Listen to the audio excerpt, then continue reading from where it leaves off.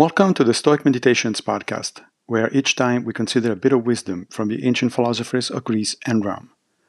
I am Massimo Pigliucci, a professor of philosophy at the City College of New York, and I will be your guide through this reading.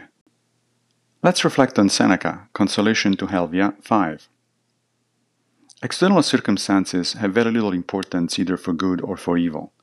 Wise persons are neither elated by prosperity nor depressed by adversity, for they have always endeavored to depend chiefly upon themselves and to derive all their joys from themselves.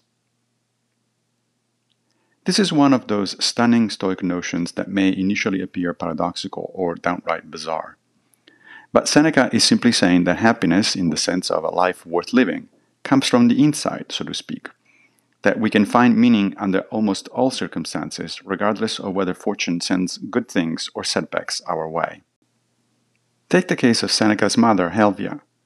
She's receiving the letter we are studying because she's understandably distraught by the fact that her son has been sent into exile.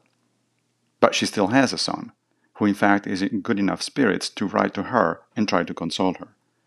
She also has another son, Gallio, who very much needs her support. She has friends who love her and who need her friendship. And ultimately, it is precisely during adversity that her character has an opportunity to be tested and become sturdier. The notion is not a Pollyannish one, but rather the realistic idea that so long as we have agency, we can willfully try to make the world a better place, for our loved ones as well as for humanity at large. And that is all that counts. Thank you for joining me for another Stoic meditation.